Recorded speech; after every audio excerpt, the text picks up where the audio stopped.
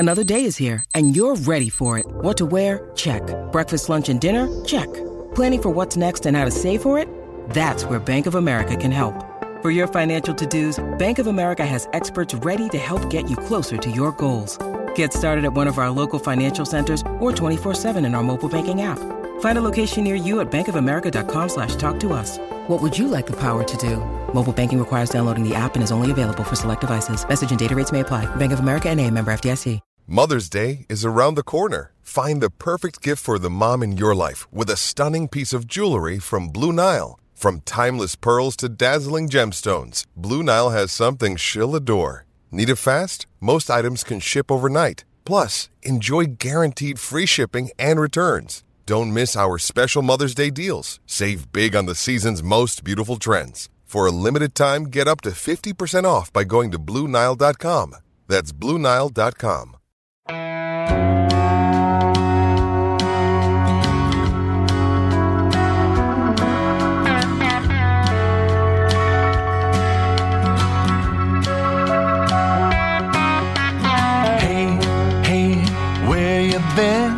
Buckeye Talk is about to begin. Hey, hey, hey, come on in.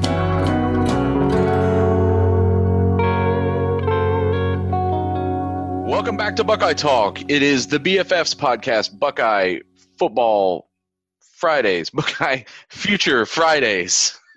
Man, it's only been like a month. I'll get it. Buckeye Friday Futures. Yeah. It's the recruiting podcast. The recruiting podcast. Yeah. We didn't want to just call it the recruiting podcast. That would have been too basic. And now I can't ever remember what we actually did call it. I'm Nathan Baird from Cleveland.com. He's Stephen Means. We do know what we're talking about, we think, other than what the actual name of the podcast is. But this is our weekly shot every Friday where we talk about Ohio State football recruiting. And this week, we actually want to catch everybody up on something that Stephen's already been doing on our site, cleveland.com/OSU. You can go there every morning. And he has up another what we call recruiting battles. This is something he and I did last year where we basically went step by step, player by player through the remaining candidates or top candidates for Ohio State's, at the time, 2021 recruiting class and kind of broke down, who are the other main contenders. Actually, maybe I should let you describe it, Stephen, now since you're the one doing it. But I guess just what are you trying to give people some insight into with each of these battles? Yeah, I think because of the way Ohio State is recruited, there comes a time when I don't even want to call it a quiet zone for Ohio State because you never really know.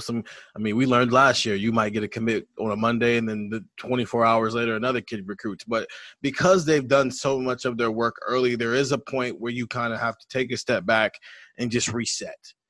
And allow fans and readers to focus in on, okay, this is now that Ohio State has clearly established themselves within a class and within a cycle, here's where the focus is.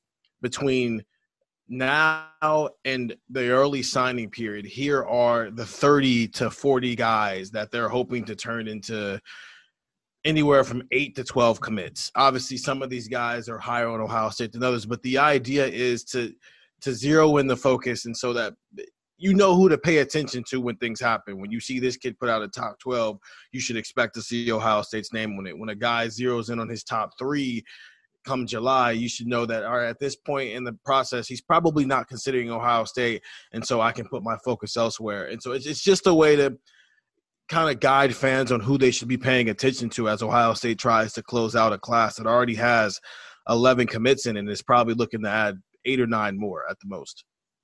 How many recruiting battles do you think actually are battles? And you know what I'm saying? As opposed to when I observe recruiting, I see a lot of situations where for in-state kids in Ohio that want to come to Ohio State and Ohio State offers them not really a battle. Even when you're talking about higher ranked recruits, guys out there on the national level, I'm wondering how many times is it where you think like in your mind, like both of these coaching staffs are thinking, what's Ohio State doing? And Ohio State's thinking, what's Clemson doing? And trying to like match pace for pace how much they're contacting a kid, what they're telling a kid, and how much of it is just every school puts up their best offer and tries to develop a relationship. And it's not so much a battle. It's just that whichever one that the kid feels most comfortable with and likes the most is where they go to school. I think it becomes a battle when you start seeing momentum shift all over the place. within a short time period. Tristan Lee in the 2021 recruiting class, the 5-star tackle, is the prime example of that. Not necessarily in an Ohio State way, but just there were points when it was Clemson who was the favorite, then LSU was the favorite, then Oklahoma was the favorite, and then Clemson again, who obviously ended up winning out there. That's a battle to me when it's all Damani Jackson, when it's at some point there's various times in the recruitment where it feels like if the school can just get that kid on campus, a commitment is coming. Keon Grays was not that. This was simply Ohio State zeroed in on a kid who just so happened to be committed somewhere else. But the moment he decommitted from Arizona, we knew that eventually this kid was going to be a future Buckeye, whether it was 2 weeks after he decommitted from Arizona or if as it ended up being about 4 months afterward once he was able to get on campus. But there's different ways. A battle is when you see the momentum all over the place. That's when it's because you're not really sure, and the kid's clearly not even sure what he wants, and which is why they use these. You see those kids take their time and allow some of that momentum to cool before they actually pop a decision, like we saw with Keon Grays. The crystal balls rolled in the moment he decommitted from Arizona. With Quinn Ewers, the crystal balls rolled in the moment he decommitted from Texas, but they didn't jump on it right away. They let things cool down and make sure it was making the right decision. So that's the difference for me. Is there's a difference between progression within a recruitment versus momentum is all over the place where no one's really sure how this is going to turn out. This, like I said, the second year in a row that we've done this series, and it seems to me that a team is in good shape. Like, we'll just say Ohio State, because that's who we do this about. Ohio State is in good shape if it gets a bunch of commitments before they get to the level where you would be writing a recruiting battle piece about them, right? Like, you want to have, and in this case, they already have 11 before we started this series this year for 2022. So maybe half the class locked up or committed before you even start talking about. So this is really like who's left. Yeah, it becomes Ohio State's put themselves in position to be greedy and maybe spend some time on a national kid that if some of these kids weren't already locked up, you'd have to be spending more time. 2017, Josh Myers, Wyatt Davis is a prime example of that. Because you got Josh Myers locked in so much earlier than you would expect with a top 50 guy. Greg Stradawa could take that time that he maybe would have been spending with Josh Myers and go out to California and spend it with Wyatt Davis. It's the same concept here. Because you've got C.J. Hicks and Gabe Powers and Deshaun McCullough locked up so early, a guy like Sean Murphy, who has already been one of the recruiting battles that's been published for us, you can spend a lot more time on him trying to get that fourth linebacker because you know those guys are set. They're not going anywhere. And as a matter of fact, they're going to help you recruit a kid like that. So that's what it boils down to is if we're in a position every March, around March, April, to be – I have 31 recruiting battles I can throw out there in a month. That means Ohio State's in a pretty good position because a lot of those battles aren't going to be with Ohio guys. They're going to be national guys. So some of these are battles and some of them are positions of great need. And that's where I wanted to start today as we break down some of these individually. Walter Nolan, defensive tackle, Cordova, Tennessee. They're going to have to, in order for Ohio State to get them, and there are a few positions of need, bigger need than defensive tackle for the 2022 class. In order for Ohio State to get this guy, a 5-star guy, a major national recruit, they're going to basically have to beat Alabama head-to-head for a kid that I know it's Tennessee, Cordova, Tennessee, maybe as close to Columbus as it is to Alabama. I don't know, but it's a kid from the South. Like, let's just say, like, it's a kid from the South. So is that how you see this play? Like, Ohio State's going to have to go in and a little bit win this on not Ohio State's home turf, or Alabama's home turf, I should say, but on their battlefield at least a little bit. It actually is a little more complicated than what we're seeing with JT Tuimoloau because this is an up-in-the-air situation. There's no favor or momentum towards any school at this point. With JT Tuimoloau, there's at least been a year worth of crystal ball sending him to Ohio State. It's just, can they get him on campus? With this guy, it's what – obviously he cut down his list like you see most kids do, but – this is a long haul one. It's J.C. Latham. This isn't that situation either where Ohio State had all the momentum and Alabama stole him away. Both of those schools, Clemson, Michigan, LSU, all down the list, everybody's on equal footing still. And so that's a real battle because no one is ahead of anybody. And when you're talking about top 5 players in the country, this kid might commit in July or he might wait up until signing day to do so. And it's because he's in a position to be able to make that decision. I'm trying to remember the last time Ohio State went head-to-head against Alabama for a kid from the southern states. I mean, Baron Browning was maybe an example, but you're going back now 5 years for him, 4 years for him. Anybody more recent than that I'm forgetting where they went head-to-head and won? I think Chase Young comes to mind, where it was Okay. Alabama, Ohio State, and then staying home and going to Maryland. That's a big get. That's Larry Johnson using that DMV relationships that But he that's has not a down southern kid, though. That's not – I mean, Maryland it's is not. – it's that's hard, and it's especially with the SEC territory. Especially when you start talking about Alabama kids as well, which obviously we'll at some point we'll get into with some of these 2023 kids like Tony Mitchell. That's not one that comes off the top of my head. I think he's the closest, and even that's still more East Coast than it is Southern. Another huge position of need is safety. You've recently did a position battle or a recruiting battle on Keon Sabb, who's an athlete, but who everyone projects is probably playing safety. He's at IMG now by way of New Jersey. Obviously, Ohio State has kind of an IMG, I don't know if you'd say pipeline, but certainly an established connection with IMG that's brought them several players over the years. So where do you kind of – and he's a guy whose his recruitment also seems very wide open at this point. So how do you see a program like Ohio State – I keep saying that as if I'm not talking exactly about Ohio State. How do you see Ohio State weighing the safety need, like kind of the urgent safety need it has with this class against the waiting game of a recruit with this high of a profile, a guy who's ranked this highly?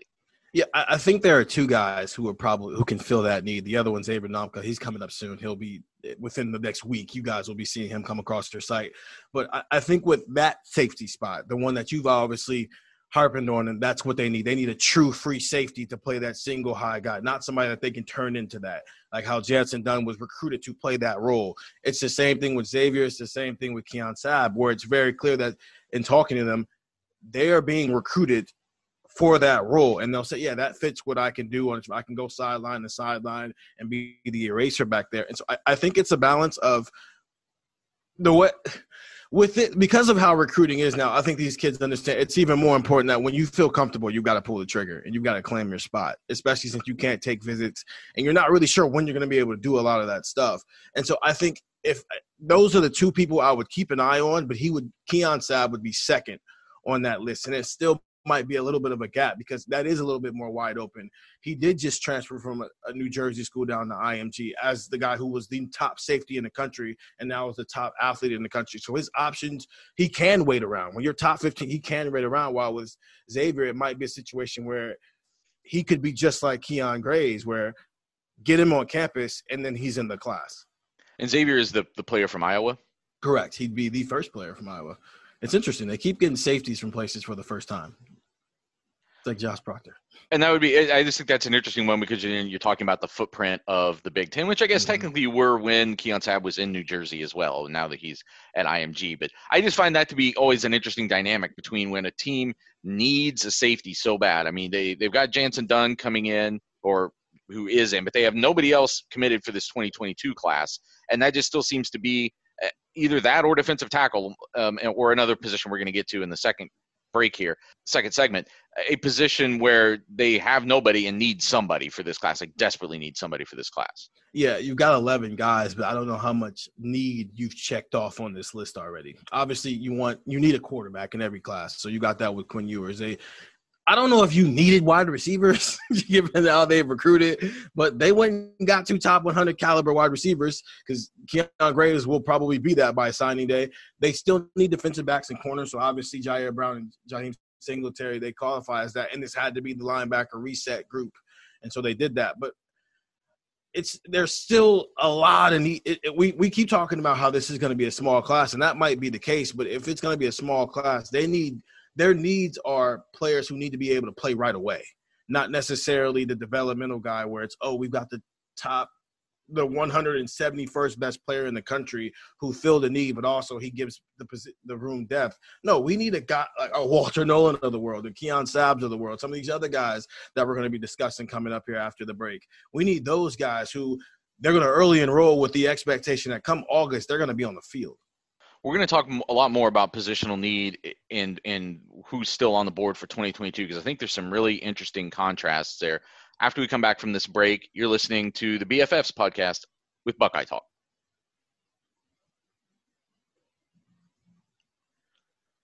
We're back on the BFF's recruiting podcast with Buckeye Talk. Steven has these up. Like I said, we're doing them every morning now for at least the next few weeks. How many of them are you doing in total, Steven?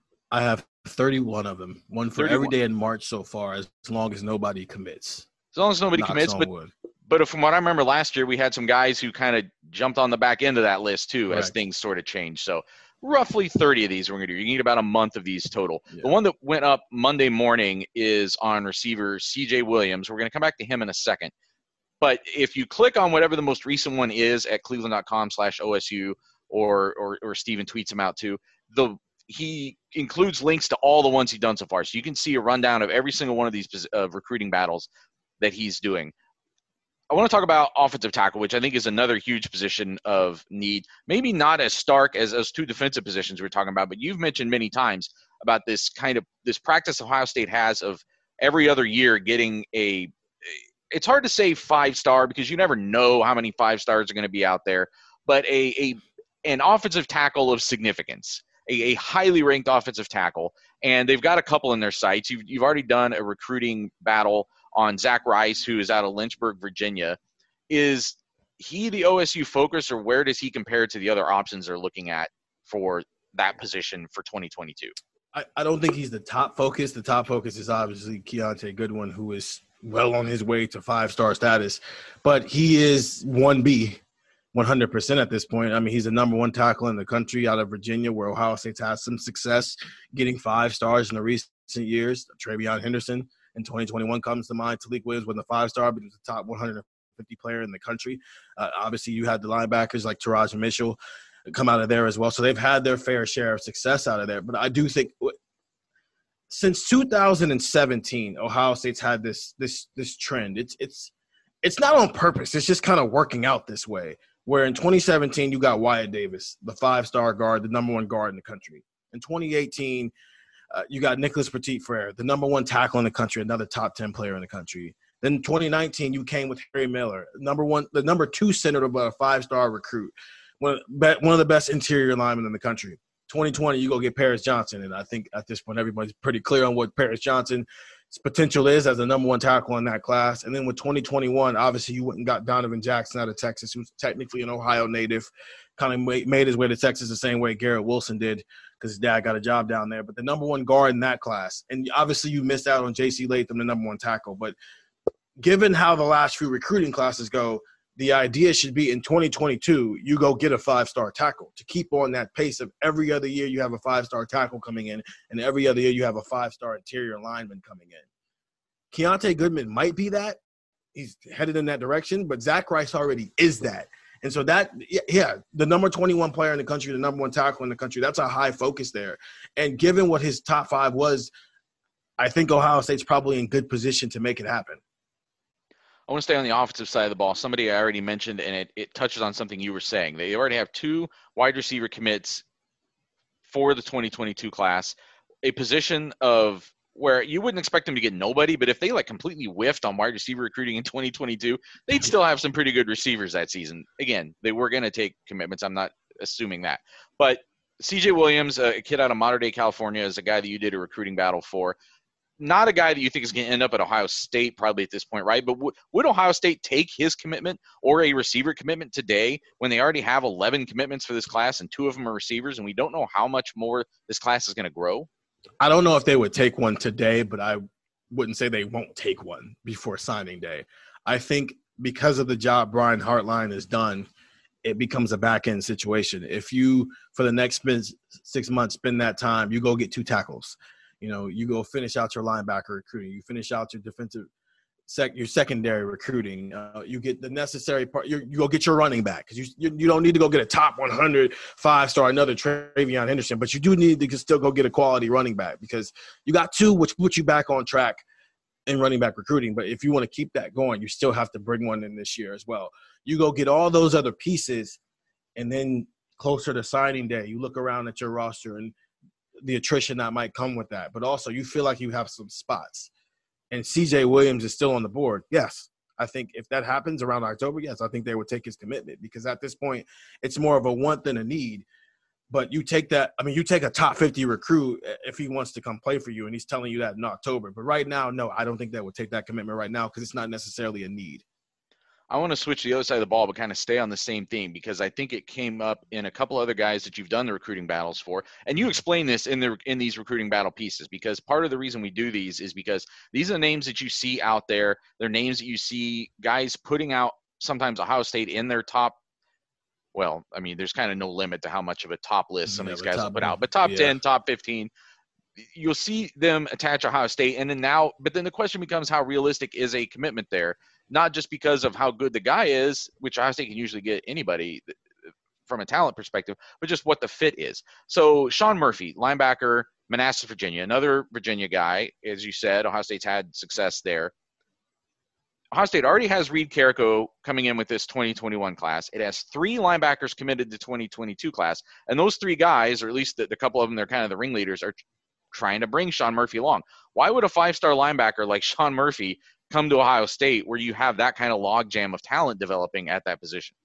I think because I don't know if he can't come in here and steal somebody's job. Obviously, I know Reed Carrico is a different conversation. That's a top 50 recruit, and that's but the 2019 linebackers, I know Craig Young's good, but I don't know if he's elite enough that a 5-star can't take his job.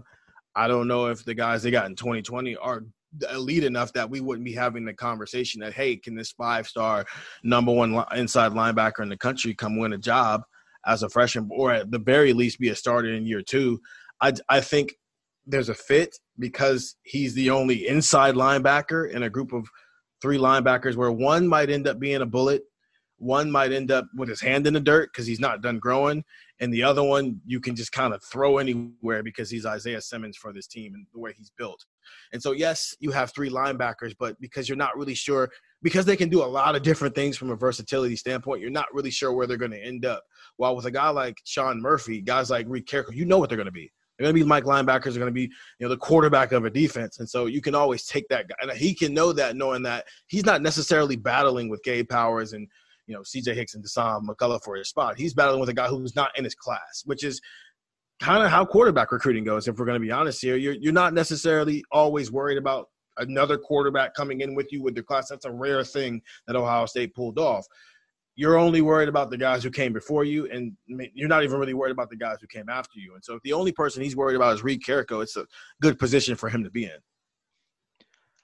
Along those same lines, another guy you did, Jaden Lucas, a cornerback of Malden, South Carolina. Ohio State has 7 redshirt or true freshmen on the 2021 roster at cornerback. They have 2 commits for 2022 already at cornerback. How many more cornerbacks will it take? Do you think they need to still go get more talent for that position? I think they need to go get one more corner. I don't think it's going to be Jaden Lucas. Clemson's – if you've heard of Clemson, they're pretty good. And he's from Clemson's backyard, which is why those crystal balls have been very strong. But he is on that short list of targets that Ohio State is going after. But I would put him – of the 3 that are left, he's probably number 3 at this point. Denver Harris was on that list until he updated and put out his top 3, and Ohio State wasn't on it. But he's worth mentioning, but it's the same thing that you do when kids put out these top 7s and top 25 and whatever. They say there's no order publicly, but there is an order. There are guys who are closer to number 1, and there are guys who are closer to number 12. On the list of targets, Jaden Lucas is probably closer to the bottom of the target list than he is the top of it, and that's fine. It's just he's still worth mentioning when we're going through this process. Do you think they need to go get another one, or at least be in position to get another one, because the 2 commitments they have could change?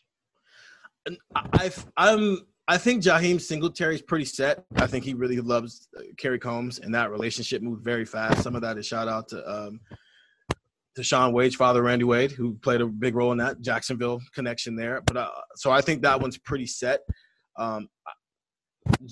Obviously, there's been some questions on how comfortable Jair Brown is being in the class, which is interesting given he was the first person to commit.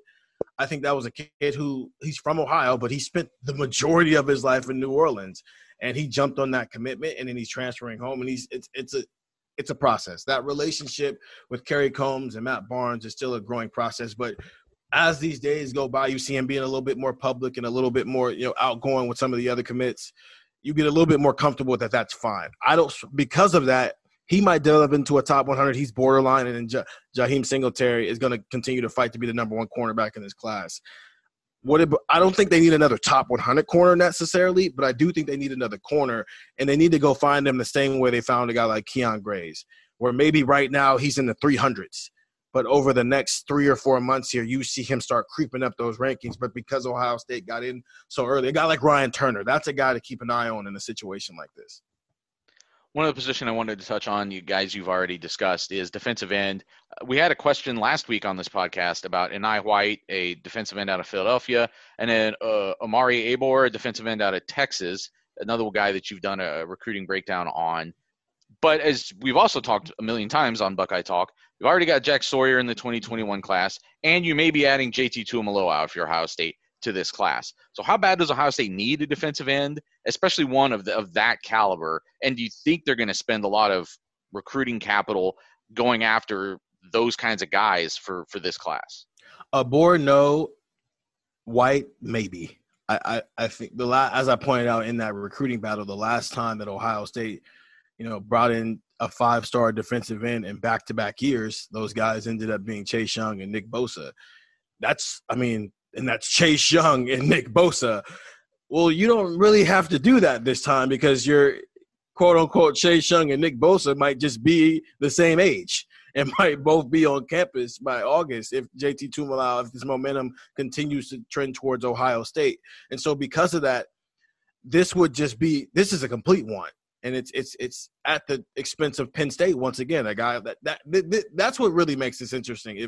If Penn State is serious about improving its recruiting standard from what it was last cycle, where they let that many top 100 guys go everywhere, but come to Penn State. If they really wanted to lock in and reestablish themselves as the power in their state, they do it with a guy like Enai White and don't let him come to Columbus. But for Ohio State, no, I think defensive end is if when we ranked the positions of need, when we did that a couple podcasts ago, I think defensive end was closer to the bottom of that list to the top of the list. I might have had it 10th. So this is a complete one because it's a 5-star that you don't say no to if he wants to come here. But I doubt that one comes as well. Yeah, that is the other interesting wrinkle there, though. It's and where the battle becomes, I think, more focused. It's like we talk about like this potential battle between Texas and Ohio State, that now that Ohio State's had so much success recruiting that state, and now Sarkisian coming in and trying to maybe lock down the borders, and so that's one example of where they're going to go in another world would maybe be going more intensely head to head.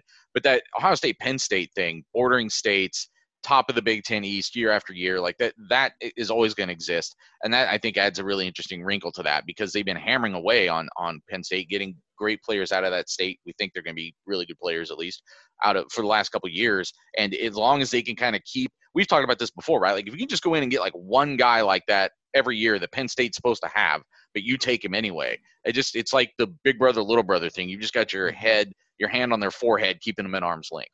It's like how we talked about with Kyle McCord. Imagine if Kyle McCord was Penn State's J.J. McCarthy right now, and he was expected to be their starting quarterback. How much more interesting that Penn State game becomes now. But instead, Kyle McCord's just one of many elite quarterbacks in the Buckeyes room, and Penn State's going to have another year of Sean Clifford. Now, they did just get Drew Allar, who is continuing to rise in the rankings, a guy from Ohio, but that guy wasn't on Ohio State's radar. So that's what, as much improvement as a kid like that has shown over the past 6 months here, Penn State went and got a guy out of Ohio State's backyard that wasn't on the Buckeyes' radar, while Ohio State went into Penn State's backyard and got a guy that everybody in the country wanted.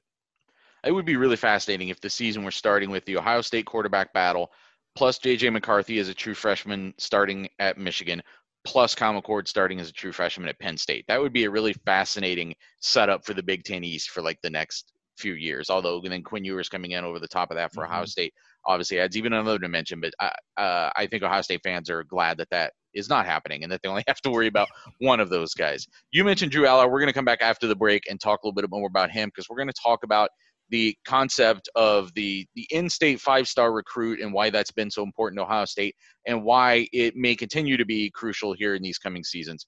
You're listening to Buckeye Talk.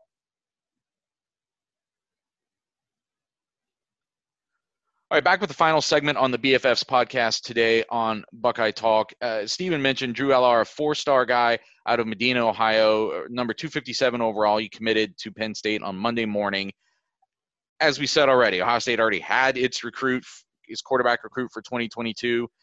On top of that, it's everybody's quarterback recruit for 2022. It's Quinn Ewers, who's the number one guy in the country. So they didn't really battle Penn State to get for the services of Drew Allar. So bridging beyond that, though, we had already, before this came up, we're talking about this concept, what we're going to talk about today, the five-star in-state guy. And Ohio State has had a pretty good run of them. Go back to 2018, Jackson Carman went to Clemson. So that was kind of the last time it didn't go Ohio State's way, pulling the in-state five-star guy and locking them down. Although Ohio State did have Jalen Gill and Tyreek Smith, both top 35 guys in that 2018 class. Again, sometimes the five-star, four-star, it's a little bit of a semantic argument. You can still be really elite and not technically have that fifth star. 2019, though, Zach Harrison comes to Ohio State. 2020, Paris Johnson comes to Ohio State. 2021, Jack Sawyer comes to Ohio State. 2022, even, you've already got two guys in Gabe Powers and CJ Hicks who are kind of on the cusp of that ranking. They're in the 40s, I think, 30s, 40s, and could, I guess, in theory, still rise up and get a fifth star, depending on where they cut that off this year. Why did you want to talk about this? Like, why do you see this as being a big dynamic? I think it's Ryan Day's recruiting philosophy, and it's not necessarily, keep good players home. It's keep the best player home and make him your leader and give him a job. That's what it is. And it's been interesting to watch it. Obviously, you couldn't do that with Zach Harrison because of when Ryan Day got the job. But I guarantee if you ask him who was the most important person he needed to talk to the moment he was hired as Ohio State, that they had that press conference saying he would be the new head coach, I guarantee you he said Zach Harrison was the most important guy. And he was the last member to join during the early signing period. He actually announced on signing day in a very quiet ceremony that had the Olentangy orange on the type of lockdown you would expect at the White House. And then you saw with Paris Johnson how important it was, a kid who was always committed, but when Urban Meyer retired, he acted as if he was decommitted. He took visits all through the spring. He went to Tennessee, a lot of other SEC schools, and just acted as if he was, and he'll admit it, he didn't commit to Ohio State because he wanted to play for Ohio State. He committed to Urban Meyer, which is what a lot of kids do. When you have a legendary head coach 2.5 hours from your house, you commit to that coach. And so he had to re-recruit Paris Johnson and then turn him into one of the leaders of the class. And now you're seeing some of those attributes show up now he's on the roster. I mean, I won't be surprised if Paris Johnson is a captain and by his third year or his third year. That just seems like the trajectory he's on right now. And then you saw it in the ultimate way with Jack Sawyer, who committed a month after Ryan Day officially took over the head coaching job on January 2nd.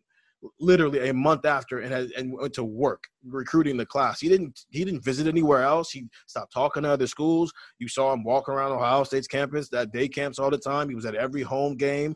That's how he operated.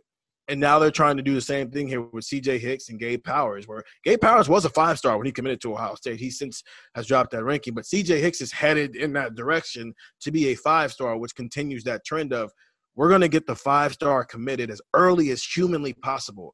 And then he's going to be tasked with building the class. And you've seen it with Jack Sawyer, and the 2021 class ends up being the number 2 class in the country. The 2022 class right now is number 1 in the country, and we'll see what happens when Alabama rakes up. And then there are some guys, Luke Montgomery and Brendan Vernon in the 2023 class, who might be 5-stars by the time those composite rankings come out. And then talking to Luke Montgomery and talking to his father, that's what they want for Luke. Obviously, there's no rush for him to commit to the class, but whenever that does come, if he chooses Ohio State, he's doing it with the understanding that you are now a leader in this class, and we want you to do what Jack Sawyer and CJ Hicks and Paris Johnson did before you. And he has relationships with all those guys, so he understands that's what he's signing up for if he comes to Ohio State. When you say leader, you're kind of talking about the lead recruiter among the players for that class. But I'm interested in the conversion of that player into a long-term leader for the program. Like the guy, because coaches talk all the time about the importance of leadership, obviously. And I don't think a player can truly lead if they don't play. Like we've seen other guys come through Ohio State who get captaincies, and I'm not saying they don't contribute. I'm not saying it can't even be palpable at times, but when that guy can actually be on the field, like for instance, I think Jonathan Cooper having the breakthrough kind of season he had his final year and playing as well as he did, had a greater impact than if he had had something similar to what we had maybe expected of him, which was to just sort of be more in the mix and not be the guy who was just counted on almost, seemingly it seemed like he had to be out there for every snap. He wasn't, but like you know what I mean? Like instead of just being their best defensive end. And I think if you start that relationship early, I've seen it pay off in other sports. It's easy to see it happen in basketball, right? Where you might have a class that's only like 4 guys big, but like you'll talk to those guys on senior day and they'll look back and say like, oh, so-and-so, he was the guy that was like texting us during the summer before our freshman year saying, hey, are you guys in the gym? Like, who's working out? Like, is everybody committed? Like, there's usually one of those guys that gets out in front and does those sorts of things. Do you see evidence that could also happen with some of these football recruits as well? Like, I don't know if we've necessarily had someone say that about Zach Harrison yet. I think we see that a little bit more from Paris Johnson, some of those attributes. It's probably going to be case-by-case basis, but I think it wouldn't surprise me if the Ohio State coaches, I guess it's something we need to ask them, if they see that kind of same dynamic. Like, if we can put this guy out in front and have him be a guy that everybody is kind of looking up to and taking cues from before they ever even commit, then what does that mean? What are they still following his example when he's one of the best players in the Big Ten or best players in the country? Yeah, I think you see the traits of a captain during the recruiting process. I think you're right. That shows up, and you need to tap into that as early as possible. We'll see with Zach Harrison. Obviously, they've shown some photos of him, speaking since when they're doing mat drills and winter workouts and so much. It'll be interesting to see if he does end up being a captain when we get to the fall. But I do think it shows up during the recruiting process, and you tap into it early. You heard, obviously, Court Williams is an Ohio guy, but you heard Ryan Day say this on signing day that Court Williams is a future captain.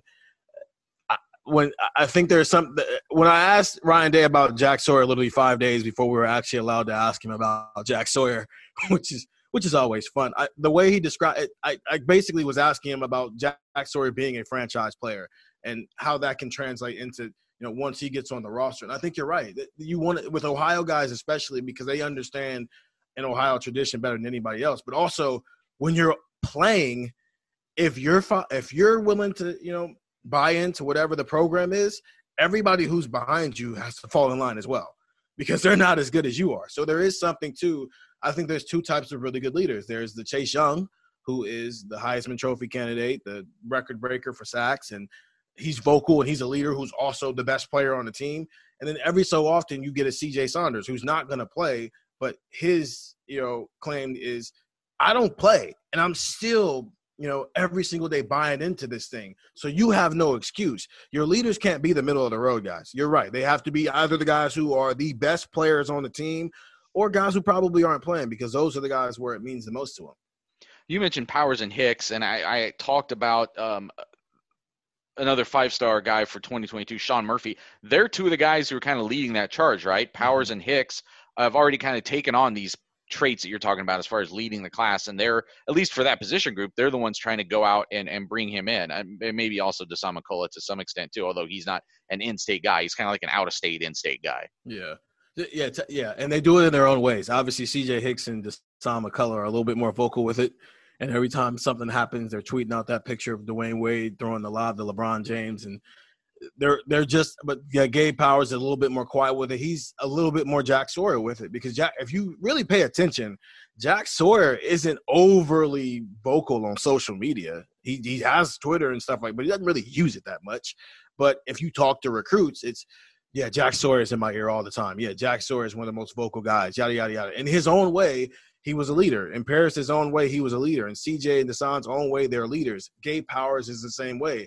He's not overly – he'll tell you this. I'm not going to be overly vocal, but if you need me, I'm here. And that's what you want from your in-state guys when you get them locked in so early, and why it's been so important for Ryan Day to have these 5-star top 50 recruits 18 months before signing day because of what it can do and allow you to go national with your classes.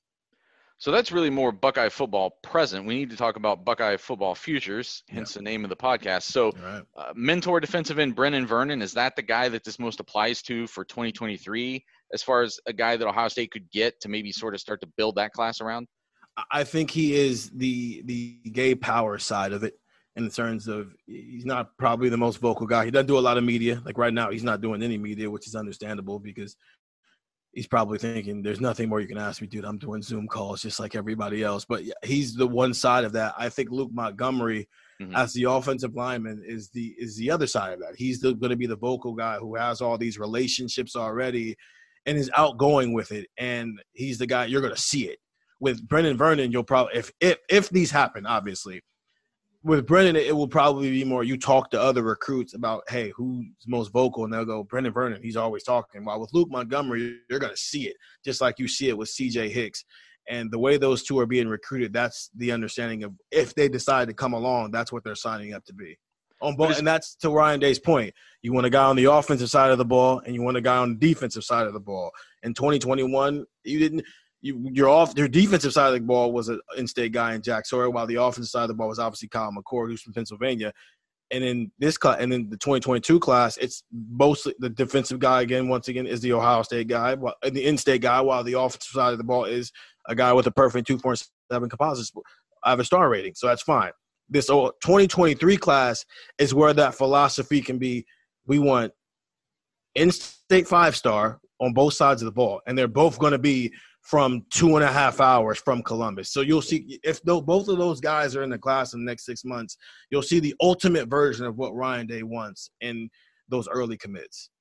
But I think that's an important distinction, because all those things we were talking about before of like establishing those leadership qualities and having a class sort of like coalesce around a player, I think that is really important. It's more important for quarterback than it is any other position. Mm-hmm. So if we've already seen Ewers in his way, his kind of more remote, limited way.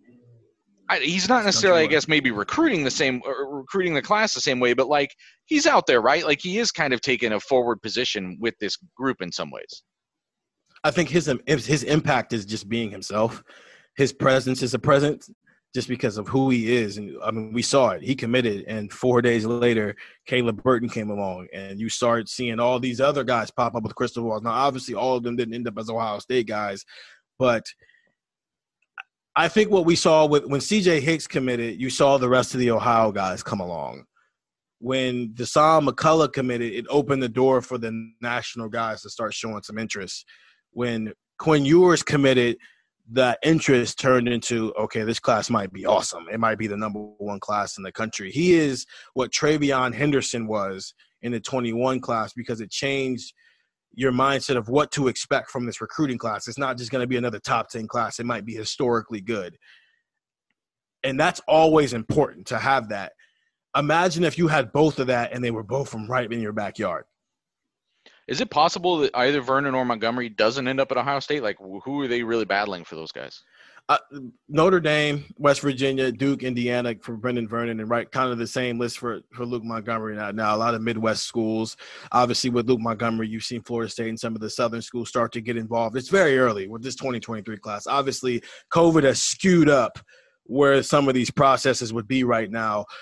If this were a normal situation, Luke Montgomery would probably have more than 19 offers right now, and Brendan Vernon would have more than 11. But given the situation right now, Alabama just woke up with their 2023 class and started sending out some offers. And as we talked about on the previous BFF pod, Ohio State's done the same. So, but I would expect to see the Clemsons, the Alabamas, the Texases, all the big powers to be involved with both of these guys by the time we get to the summer and all the offers are flowing a little bit more at a normal rate.